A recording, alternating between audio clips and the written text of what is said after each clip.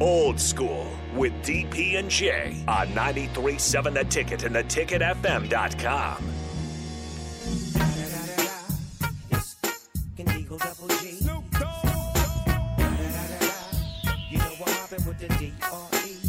Welcome into Old School 93.7 The Ticket, theticketfm.com.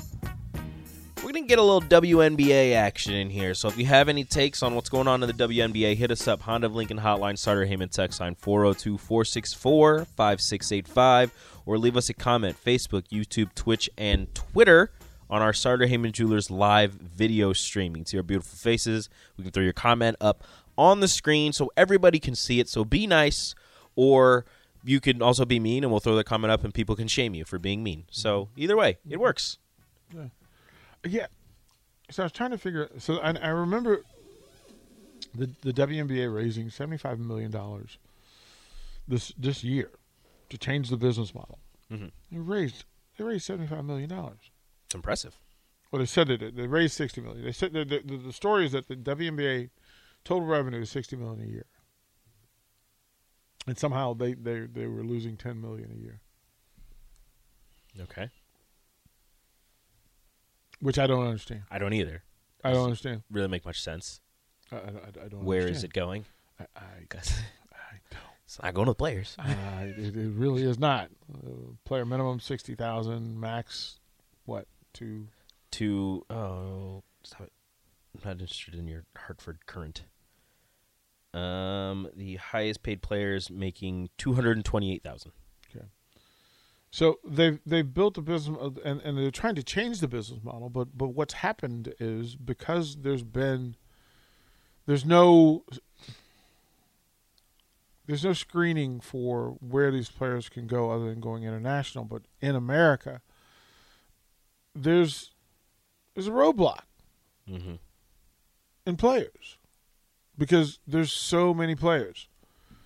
The level of play has improved. The number of players has improved. The quality of players has improved.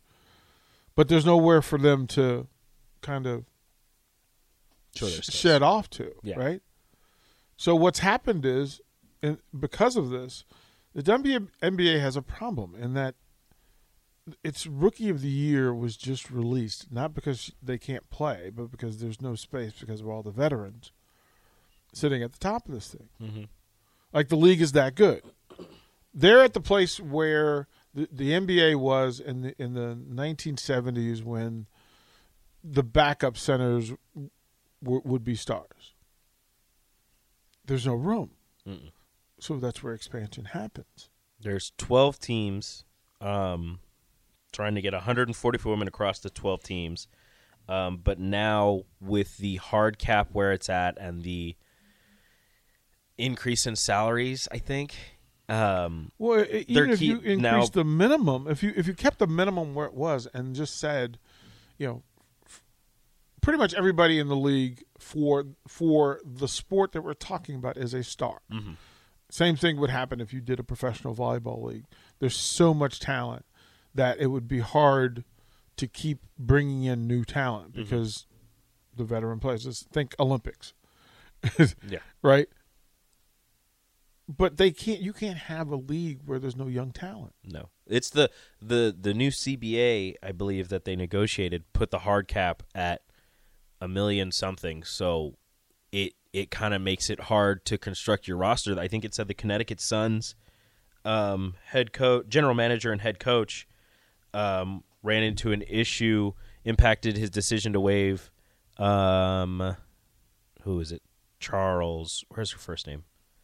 I can't find it. But because she was making a salary of $67,042, and he had 6 players whose guaranteed contracts totaled $1,051,900. Only planned on keeping 11 players on the roster, so that left him with just $327,300 to spend on 5 players. So he had to cut one of his best players. And all the teams are doing it. Just to keep 5 other players. And it's all the teams are doing it because there's just a glutton of same level, high level talent in the WNBA. So they're going to have to make decisions. I'm not sure how it's going to play out. The Seattle Storm waived their 21st overall draft pick. and their 17th overall draft pick. The Las Vegas Aces cut the 8th overall and 13th overall draft picks. Yeah, so the players are unable to make a roster because their salaries are too high. The LA Sparks cut Tia Cooper, who was averaging around 10 points per game last season. I mean, the rookie and of the they year. had to cut her. The rookie of the year. So the business model has to change, and it will pretty quickly. So just keep an eye to that because it'll change. We'll throw it a break. We'll come back. We'll close out this hour of Old School and get us all set up for one-on-one. You're listening to Old School with DP and J. Download the mobile app and listen wherever you are on 93.7 The Ticket and theticketfm.com.